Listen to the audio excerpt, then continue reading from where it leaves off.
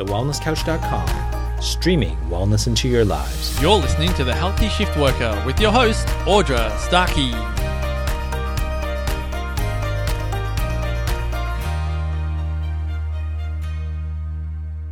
Hello and welcome to the Healthy Shift Worker podcast. My name is Audra Starkey and I'm here to help you to manage some of the toughest challenges we face whilst working 24/7. I have a super special guest on the podcast today, Yuri Elkhaim, who is joining us all the way from Toronto in Canada, and he's going to be talking about a topic very close to my heart, that being eating for energy. Yuri is a nutrition, fitness and fat loss expert and the New York Times bestselling author of the All-Day Energy Diet and the All-Day Fat Burning Diet. He is a former professional soccer player turned health crusader and is most famous for helping people who've tried everything to lose weight and get in great shape with little success to finally obtaining some breakthrough results. So to tell us more about eating for energy, I'd like to give a warm Canadian healthy shift worker welcome to Yuri. Hello. How's it going, Audra? Yeah, really good, thank you. As I was saying just before we went to air, I'm staring at one of my books on a bookcase, which you actually wrote, gosh, I think it was probably over 10 years ago, called Eating for Energy. And you'll be happy to hear it's actually full of yellow highlighted bits as I vigorously, was taking notes and so forth on the side because I found it absolutely incredibly fascinating, and it was before I even started my own sort of nutritional medicine journey. But I'd love to hear your story, Yuri, because whilst you may not have been a shift worker per se, you've certainly got a history of experiencing ongoing and relentless tiredness. Yeah, I mean, most of my life up until I was, I'd say, in my early 20s was spent pretty tired, feeling pretty tired, and again, I didn't realize why that happened. I mean, I grew up very active playing soccer, and I thought it was just because I was playing so much soccer that I was so tired. And, to give you some context, I was sleeping 10 to 12 hours a day, which is kind of like half my life. So I didn't really think anything of it. And then only later, once I experienced the difference, was I like, holy cow, this is, incredible. So as a young guy, teenager, very active, I didn't really pay attention to what I was eating. I just thought I could burn it all off and I was invincible like most teenagers feel. And so I had low energy, eczema, asthma, the whole bits. And then when I was 17, my body decided to send me a little bit more of a strong message because I wasn't getting the clue yet from those other symptoms and signs. So when I was 17, I started to lose my hair. And within about 6 weeks, I lost all of my hair, eyebrows, eyelashes, everything. And that was a pretty big wake-up call because that led me down this path of pursuing, okay, why did that happen? And then eventually figuring out that it was linked to a lot of the stuff that I was eating growing up, which was processed foods, very few fruits and vegetables, very few alkaline-forming foods, more acidic, more inflammatory. And all of that stuff eventually culminated. It was kind of like a bubbling volcano that eventually erupted in my case, and it took me down this path of trying to figure out, okay, like who can I see, what doctors might know the solutions, but unfortunately the medical profession had no answers, and it took me about 8 years to eventually realize that food was the biggest issue, and I actually realized this going back to school to study holistic nutrition. And I made these realizations that food is the big game changer, made some changes to my diet, improved my energy like literally overnight. And that was like, holy cow. I mean, I've never experienced this much energy jumping out of bed in the morning, having mental clarity throughout the day. And my hair started to regrow as well. So within about 2 months, my hair pretty much regrew itself. And I was like, there's something going on here that's pretty powerful. And that led me down this path of really sharing that message with more and more people because I've never met anybody who doesn't want more energy. It's one of those universal things where we want more energy so we can get more done. We can be a better version of ourselves. We're not letting life pass us by. And that's why, I'm really committed to helping others improve how they feel on a day-to-day basis. Wow. What a story. So that was an autoimmune disease. Is that right? Mm-hmm. Yeah, exactly. It's called alopecia. Yeah. Wow. That's an amazing story. I guess one of the reasons why I wanted to, talk to you on the podcast, Yuri, is because a big part of your philosophy, as you just said, is helping people to regain their energy, which I have to say for shift workers is something that we really struggle with, given our ongoing, very disrupted sleep deprived lifestyle. I guess you could say we're in that permanent state of adrenal fatigue. Would you mind sharing with us some of, your ideas on how to regain that energy, taking into consideration our sleep deprived lifestyle? You just touched a little bit on the food side. Yeah, shift workers, I feel sorry for you guys because it's when you start really shifting your circadian rhythm, it starts to wreak havoc eventually on your body. And so I'm not saying that you should stop, being a shift worker, but you're kind of up against a little bit more of a challenge than most people. So one of the most important things in terms of having more energy is having a consistent sleep and wake schedule, which is obviously a little bit different if you're shift working. So what I would suggest is, to the best of your ability, is really try to make up quality sleep throughout the day. So I don't know if everyone's times and kind of work hours are different, but I'm not a huge fan of napping in general. But if you're a shift worker, I think there's a lot of benefit to having a quick 20 to 30 minute nap at some point throughout the day to start to recapture some of that deep sleep that is often kind of deprived in kind of a broken circadian cycle like shift workers have. The key, though, is whenever you're sleeping is try to figure out, how do I get the most out of this time I have? So if I'm going to be sleeping at 8 in the morning until 1 in the afternoon, or whatever the times might be, how do I recreate a feeling of darkness, of nightness as best as possible? So if you have like a sleep mask, or like if you want to be thinking of sleeping in a cold, dark tomb. So think of yourself as a vampire, like literally a vampire, where you want a slightly cooler environment, pitch black, and more or less silent. So whatever you can do to create that, whether it's blackout blinds or a sleep mask, anything else that's going to really reduce any visual light stimuli, is going to make a big difference, because that is going to allow your body to produce more melatonin, which is going to help you sleep a little bit more deeply. And that's kind of the first thing I would recommend. So other than the food, looking at lifestyle measures like improving sleep, taking maybe one, depending on the nature of your time, one, maybe 2 20-minute naps throughout your day. And then just looking at really when you're sleeping being as dark as possible, because it's kind of, you're trying to retrain the way your body operates. And just a question for you, Audra, like, are most shift workers on a consistent schedule with their shifts? For instance, do they always work from, let's say, midnight till 6 in the morning, or does it change all the time? Oh, no, I think for most shift workers, it's all over the place. Yeah. So, yeah. I mean, some people might, have that permanent night consistency, but a lot of them are the rotational shift work. So, which means you might be on a late one day and early the next. And yeah, which does, it certainly makes it very challenging. Yeah. Yeah. I mean, the other thing you can consider is just, not that I'm a huge fan of supplementing with melatonin, but that may assist if you're trying to fall asleep more effortlessly when you're having your 7 or 8 hour sleep span. Because especially if you're sleeping at, if you're trying to go to sleep at 8 in the morning after an entire night's work, maybe it's not as natural to the body. So melatonin can help get the body into a more of a sleepy state a lot more quickly. And that's obviously something that's used a lot for traveling and reducing jet lag as well. So that's maybe something to consider. Yeah, that's actually a prescriptive medication down here in Australia. Actually, it's not as freely available, as it is over your way over in the States and Canada and so forth. But yeah, a good tip. As our bodies, I guess, are in that biological stress mode as a result of working against, as you said, our circadian rhythms. Some of the occupations that shift workers do are also incredibly stressful. So I guess we've got that double whammy kind of effect. And I'm thinking just off the top of my head, people like paramedics, police officers, doctors, nurses, firemen, to name a few.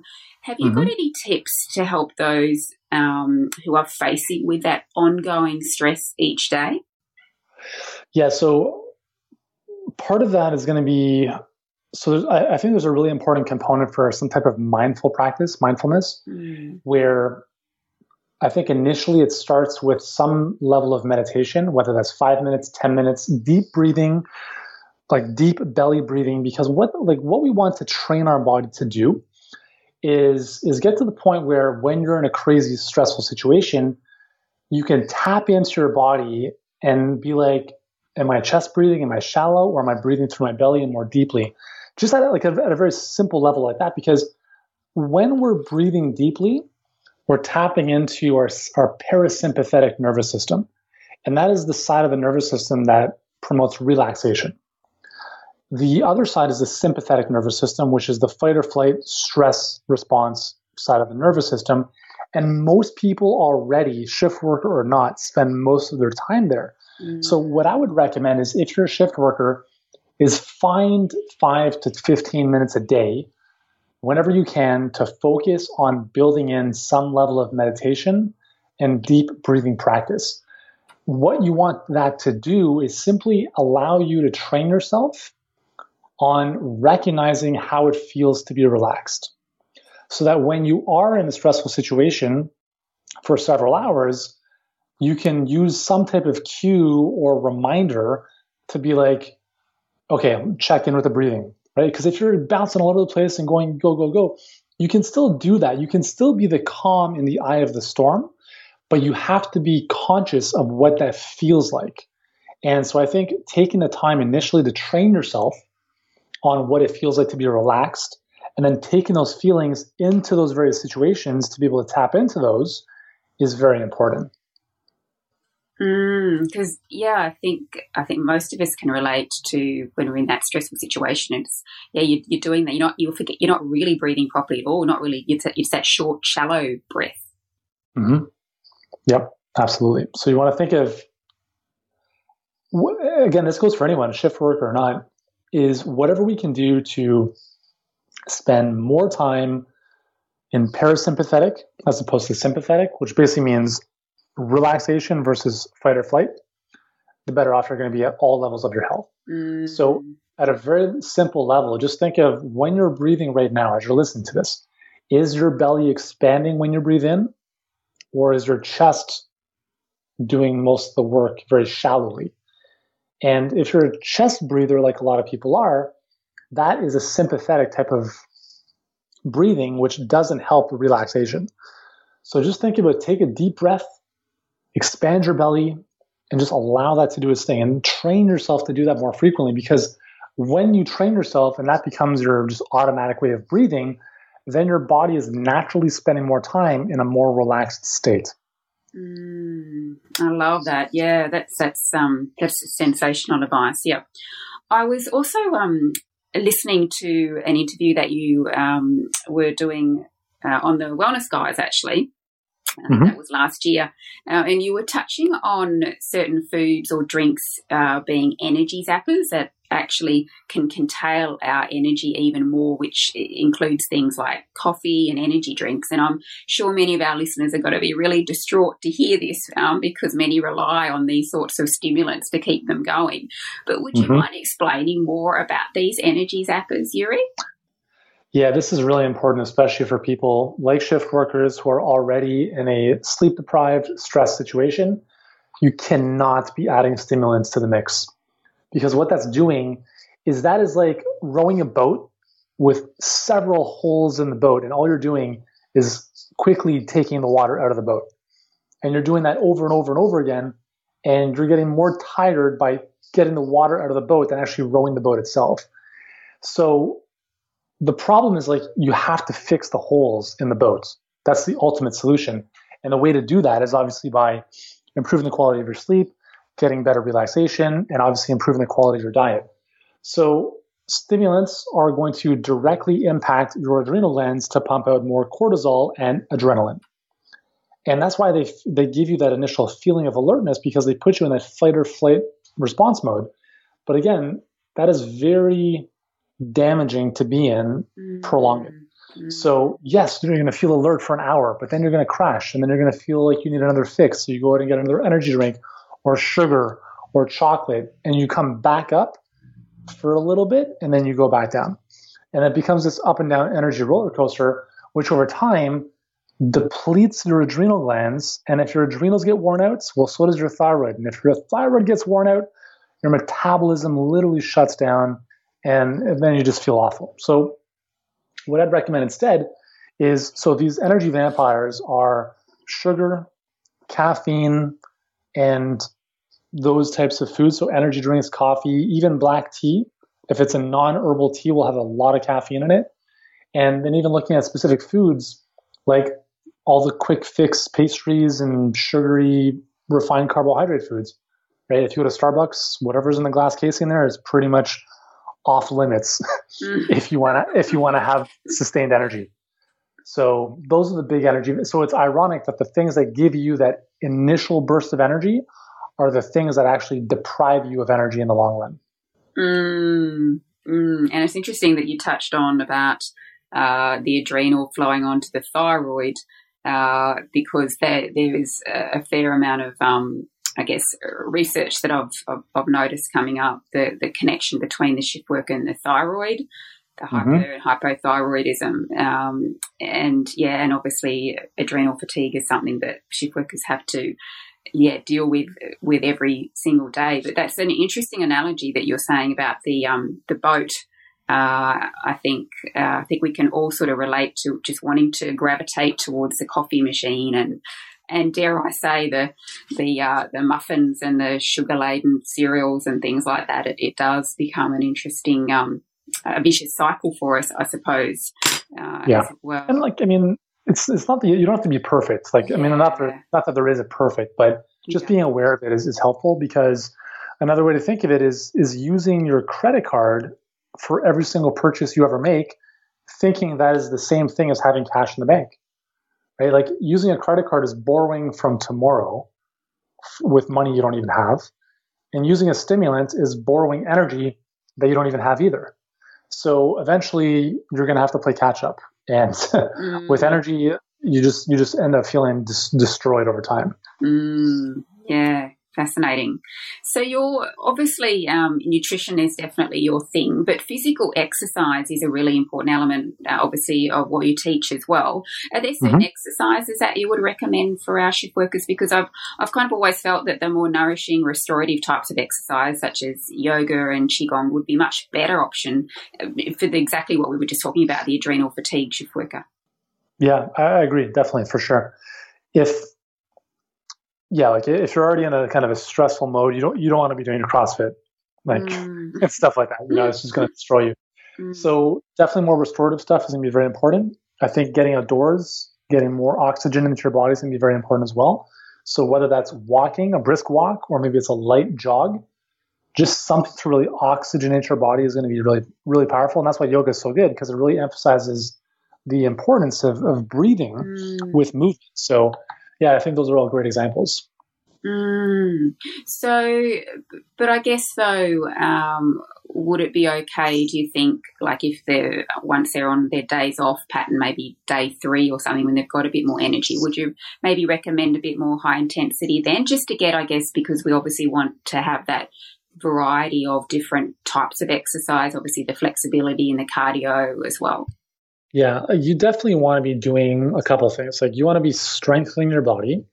So that's going to be probably the most important thing, is really building strong muscle, strength. So lifting heavier weights is important just for, everyday function. It was interesting actually in space. I didn't know if you know this, on the International Space Station, they have a required 2.5 hours of exercise every single day. The vast majority of that is strength training. Because in space, obviously, if you don't use your muscles, they basically disappear. And the same thing happens on Earth. If you don't use your muscles, they will turn to waste. And when we look at quality of life as we age, it's not so much that we don't have the aerobic capacity, it's that we can't even get out of a chair because our legs are too weak from sitting all the time. So, and I say this because my grandfather was one of those people where, it would take him a good amount of momentum to get out of his chair. And just from watching TV. And that's a problem, because if you can't get out of your chair, what point is it to be able to walk around the block, right? Aerobically. So build strength, lift heavy weights build a stronger body. You're not going to turn into a bodybuilder. Don't worry about that. But also look at injecting those higher intensity exercise bouts where you are huffing and puffing and sweating, because there's a lot of benefit to those as well. So I would say, again, everyone's schedule is different, but if you can get in a good huff and puff, I would say at least 3 or 4 times a week. And it doesn't have to be long. It could be 20 minutes. That's gonna be a very, very good thing for the health of your body. And then get in, let's say, 1 to 2 really good strength sessions. That's going to be very valuable as well. Yeah, and I think that's, certainly a doable thing. Once we sort of program it into our lifestyle, it's certainly not something that's, worthy of only the Olympic athlete. Yeah, kind of for thing. sure. So, yeah.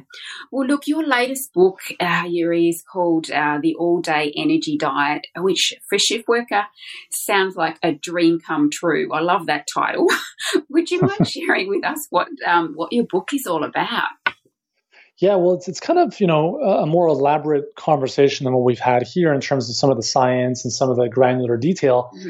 But essentially, I show people why is it that we don't have energy, or what's happening inside of our body that's robbing it, and how do we go about correcting that in a way that's sustainable, safe, and healthy. And that also helps you double your energy in 7 days, because that's the whole promise of the book. And, we've helped tens of thousands of people with this program. And, it's pretty simple. Like, the premise is, there's a couple different things, but at a very basic level is you want to eat in a way that is going to nourish your body with micronutrients that your cells need to function properly.